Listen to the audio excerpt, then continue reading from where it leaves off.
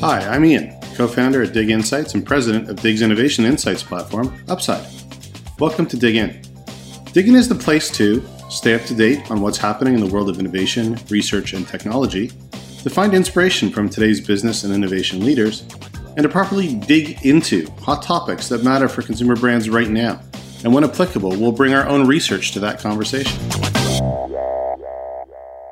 Welcome to this week's episode of the Dig In podcast. So excited today to be welcoming Justin Prey, the Senior Customer Insights Manager at Aurora Cannabis. Justin, how are you? How are you doing today?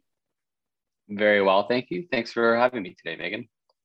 Yeah, so excited to be talking to someone in insights that works in such an exciting space. I think we all know that this industry is exploding right now. Today, we're going to talk a little bit about the industry itself, the challenges of working in the category, but also the opportunities, what it takes to win with customers, and how the cannabis industry is innovating. So without further ado, Justin, do you want to tell us a little bit about yourself and your role at Aurora Cannabis? Yeah, sure. So I'm Justin Prey. I'm the Senior Manager of Consumer Insights at Aurora. We have a very small, lean team here. We're passionate about cannabis and we're passionate about cannabis consumers. So, as a small insights team in a rather large company, we have a long list of stakeholders, everything from brand, marketing, product development, strategy. The list goes on. So it's a really exciting space. It's a really exciting, company to be working for. A lot of great people here who are all just super passionate about cannabis consumers. Very cool. And how long has Aurora been around for? Oh, that's a good question. You're testing me on my Aurora knowledge. I believe it's been around for quite a while because medical cannabis has been around for quite a while. Cannabis is part of the Aurora family, and they were the first licensed producer in Canada to get a license to sell cannabis to medical patients. So we've been in the industry since the beginning of legalization in Canada. Very cool. For anyone who's kind of new to the space or doesn't know a lot about it, do you want to tell us a little bit about just the difference between medical and recreational distribution? Yeah, for sure. And I should also mention that at the beginning, what's super interesting about this job is that, we have the recreational or adult use side, but we also have this medical business, which is just fascinating and pretty amazing what they do. So big difference in distribution there. On the medical side, it's very much a direct to consumer model in that a patient will register with us via a cannabis educator or a cannabis clinic, order their medicine directly from our website, and then we ship it directly to their home. On the direct side, it's a lot more different ways of distribution there. I mean, it varies by province, whether it's private or run by the provincial government. It's a mix of online, it's a mix of in-store, it's a mix of delivery, a ton of different ways to distribute there. But it's a fascinating industry with both those different angles. And has the industry changed in the last couple of years? I'm not as close to it as I'm sure you are, given the fact that you work in insights within this space. But what's different about it the last sort of 2 to 5 years? Yeah, it's always changing. That's what's kind of remained the same about it, is that it's constantly changing. There's never a dull moment. It moves quickly. It's always exciting. So thinking about the adult use or recreational side, thinking about our consumer, how they've purchased cannabis has changed a lot since legalization, and it's changed a lot since the legacy market. Thinking back to when cannabis was initially legalized and thinking about Ontario, you had no retail stores. It was online only.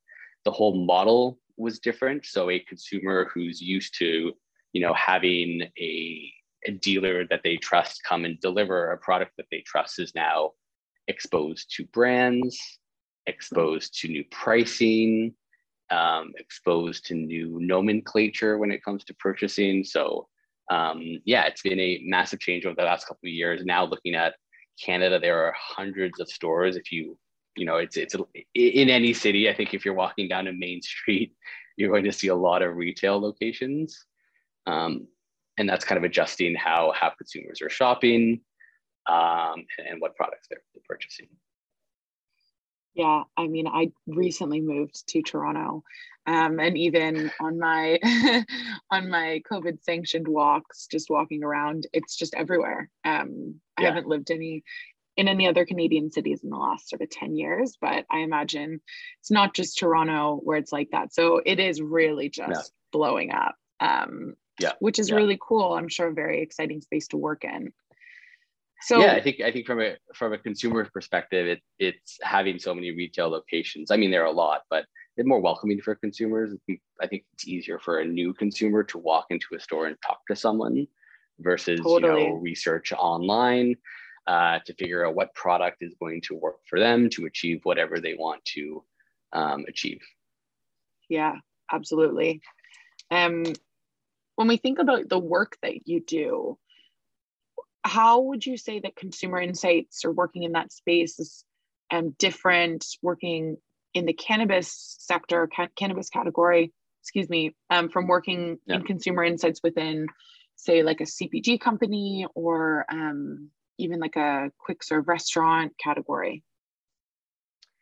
Yeah, big difference. So I've worked on the client side at a telecom and then at a research vendor. So I have a lot of experience with those different industries. I'd say there are a ton of differences. The one that really stands out for me is that there's no real established sources of truth like POS data, sales data. Right now, all that data is very fragmented. It exists out there, but it comes from different sources, sometimes a vendor, sometimes a province. But there's no ultimate source of truth as to what is selling or not. So that's a big challenge and a big difference from CPG, where there are options out there to determine what's actually selling, who's buying, et cetera, et cetera.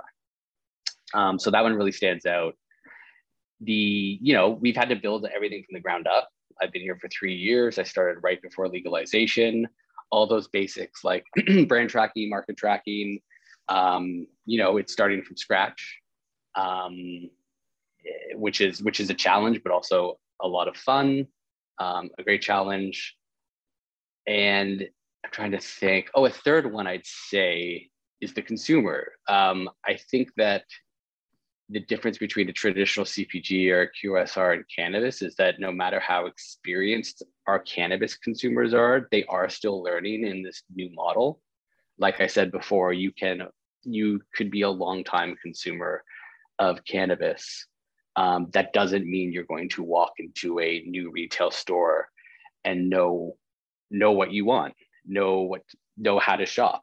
There's a difference between asking your dealer, what do you got that's good, and walking into a cannabis store and seeing 50 brands and trying to decide between that. So I'd say that's another big difference, I guess, consumer knowledge for new consumers and experienced consumers.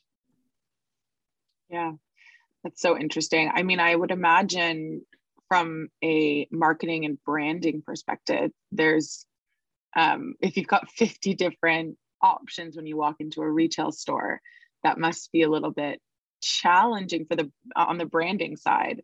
Do you have any thoughts? Yeah, how do you stand out? Do you have any thoughts on that? Yeah, I mean, it's a massive challenge. So we know this from the Dig Cannabis tracker. There's not a lot of brand awareness for most of the brands out there. It's a real challenge to stand out in this market. Think of, I like to put our stakeholders in the shoes of a consumer, like on day one, showing up to a store, so excited that they can legally walk to the corner and buy a new product. And then you're kind of bombarded by I mean, maybe 50 brands that are available in that store. It's so overwhelming. All of these brands and LPs are trying to create that, trying to hit that sweet spot of brand loyalty or brand affinity.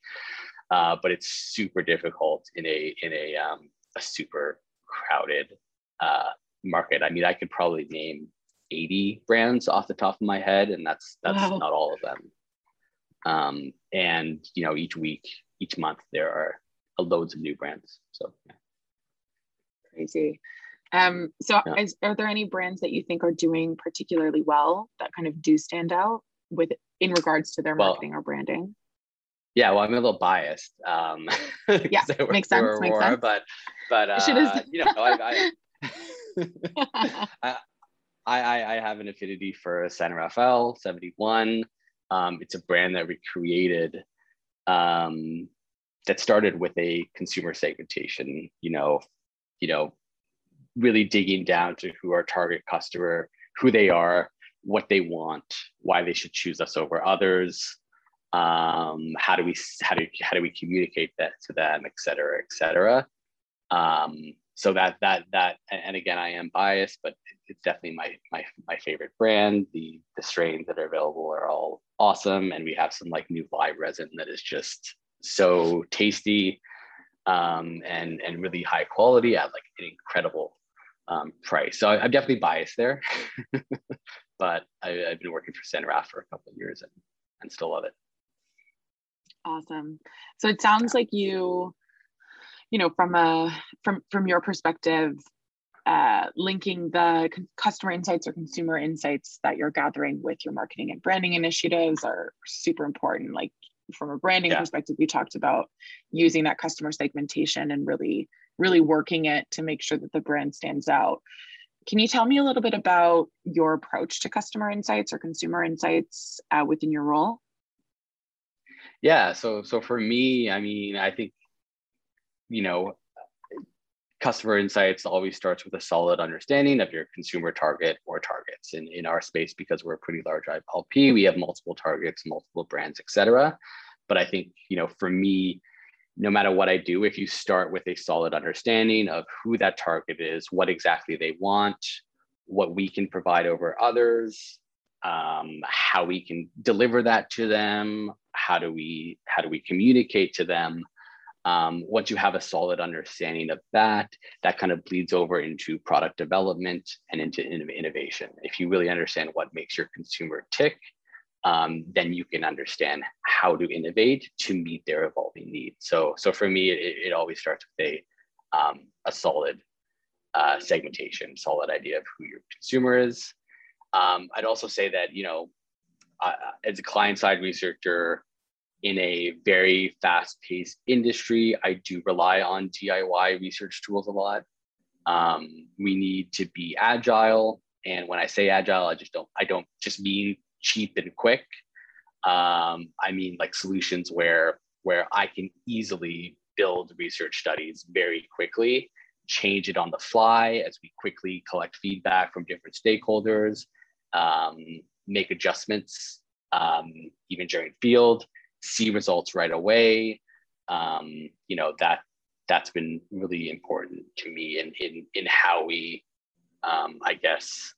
in how we deliver insights within a fast changing company or growing company. It's a really good point, because obviously, so not obviously for everyone, but Aurora does work with Dig quite closely on some of those more strategic initiatives. And then you've got some smart people in house, and then you've got sort of the platforms that you're leveraging from a ResTech perspective.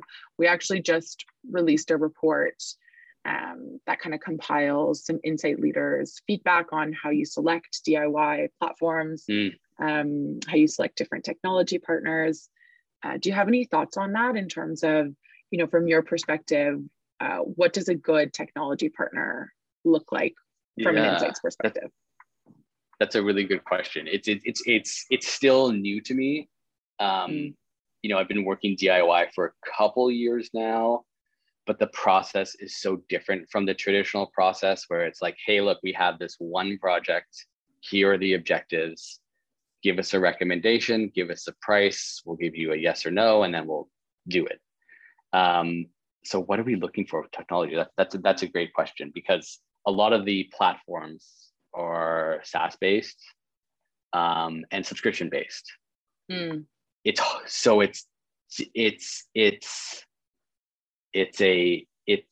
a challenge to. So first, it's a challenge to sell it internally, because you're not selling an insight, you're selling a platform to gather insights, which is more work for. Which is a lot. Why? Yeah, which is a lot more work. So, when I'm talking to providers with a platform, my first question is, can we run a demo? Can we run a proof of concept? For me, at least in my position, I need to physically show stakeholders like what this product is going to do and how it's going to help us. That's just, something that I find makes it much easier to convince stakeholders to, provide support there. Yeah. In terms of technology, it needs to be intuitive. It needs to work well. It needs to have a good user interface. If it's difficult to work with and finicky, if I need to rely on a programmer, if I need to constantly be programming something custom, that's a big barrier as well. So it needs to be intuitive, a good UX, and it needs to have a lot of features. It can't just be a simple survey platform. Yeah, really cool. And then you kind of alluded to it, but on that note, with the DIY platforms that you use, do you like to do within your team, do you like to program everything yourself, or is it for other stakeholders to use as well? So marketing or product development or innovation? Yeah, a bit of both. I like to program myself or someone on my team program. It all depends on the stakeholder and the business objectives. I'll give you an example. Internally, if it's something internal, we sent out a survey every time we have a town hall that I've handed over to comms. They manage that. That's great. If it's something that's going to inform a product decision, inform a big business decision, then we like to program that and be closely involved. It's not necessarily a free for all with this product. Yeah, no, that makes sense. I think that's pretty common from what I've heard through doing those interviews with other people in insights, is if it's like a big sort of strategic shift or a big change to the business, you want to be close to the research and actually programming it. So that checks out. All right, so we're going to zoom out a little bit now, and with the cannabis industry kind of at large, if we're looking at it as a space in and of itself, how do you think the industry needs to innovate? Yeah, that's a really good question. I think in 3 years we've come a really long way. Or we're approaching 3 years since legalization. Innovations, you constantly see these new products being added at retail locations and online, whether it's a freezy, some cool beverage, or like a really, really incredible live resin at a good price. So I think the key to innovation in this industry is balancing those high hard ones, new products like freezies, with short-term innovation that meets our most passionate consumer needs. So yeah, like I mentioned, introducing new categories, it's fantastic, moves the industry forward, and it welcomes in new consumers who may be interested in those new formats. But while we innovate, we can't forget about our most passionate consumers and what their needs are. So these are our consumers that want the best live resin at a good price. They want new cultivars with unique sensory attributes that they've never experienced before, that hit hard. So it's fun to see all the net new category innovation, but let's not forget about our core consumer and how we can meet their needs. All right. Unfortunately, we are almost out of time. Justin, it has been such a pleasure to talk to someone who's so well informed in a space that personally is pretty new to me. So thank you so much for your time. Yeah, of course. If you were to leave the listener with one final piece of information about anything we touched on today, what would it be? Yeah, I think just from my couple of years of experience in the space, I think my one key piece of information or learning is to really focus on that core consumer, that core passionate cannabis consumer. I think there's always a need to be pulled into this direction where you're kind of building products and building messaging for this aspirational cannabis consumer. But at the end of the day, you need to, understand who your consumer is and what they want. That may require you to, break some of the stigma, embrace some of the stereotypes, I guess, and really know what consumer you are ultimately serving. Awesome. Thank you so much, Justin. If anyone wants to connect with you, where's the best place to find you? Probably on LinkedIn, Justin Prey. Pretty unique last name, so I'm sure it's easy to find me. Great. We'll catch everyone next week. Thank you so much for tuning in. Thanks for having me. Bye. Thanks for joining us for this week's episode of Dig In. If you want more information about Dig Insights or Upside, please check us out on LinkedIn or at our websites at diginsights.com or upside.com. If you have any ideas for future episodes or would like to be a guest, please feel free to direct message me through the LinkedIn app.